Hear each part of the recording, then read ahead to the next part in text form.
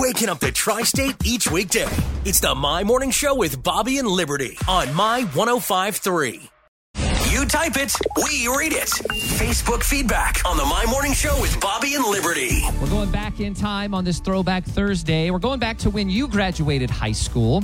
If you could go back and pull yourself aside after graduating high school and tell yourself something, advice for the future, knowing what you know now, what would you tell yourself? And a lot of people are trying to pull a Back to the Future on us and say, hey, don't do this, do that. You could do that.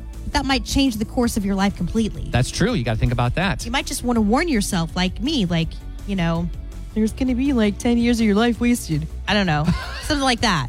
Like, just be prepared. It'll be fine, but just wait it out. And then younger, you'd be like, wow, thanks for that. Yeah. That's great advice. You mean you could have gone back in time and changed this? What? And this is all you're telling me is just hang in there, kid? You got this. You suck, older me. Go back to where you came from.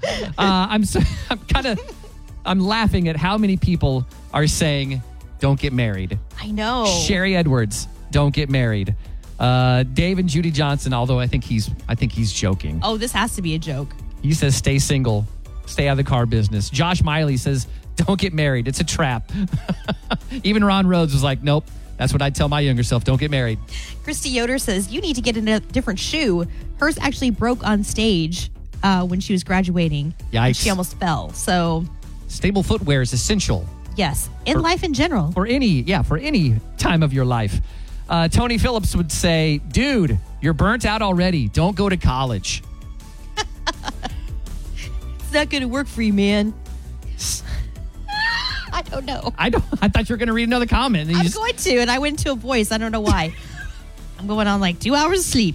Mark Wells says, learn as much as you can about this up-and-coming tech called the World Wide Web.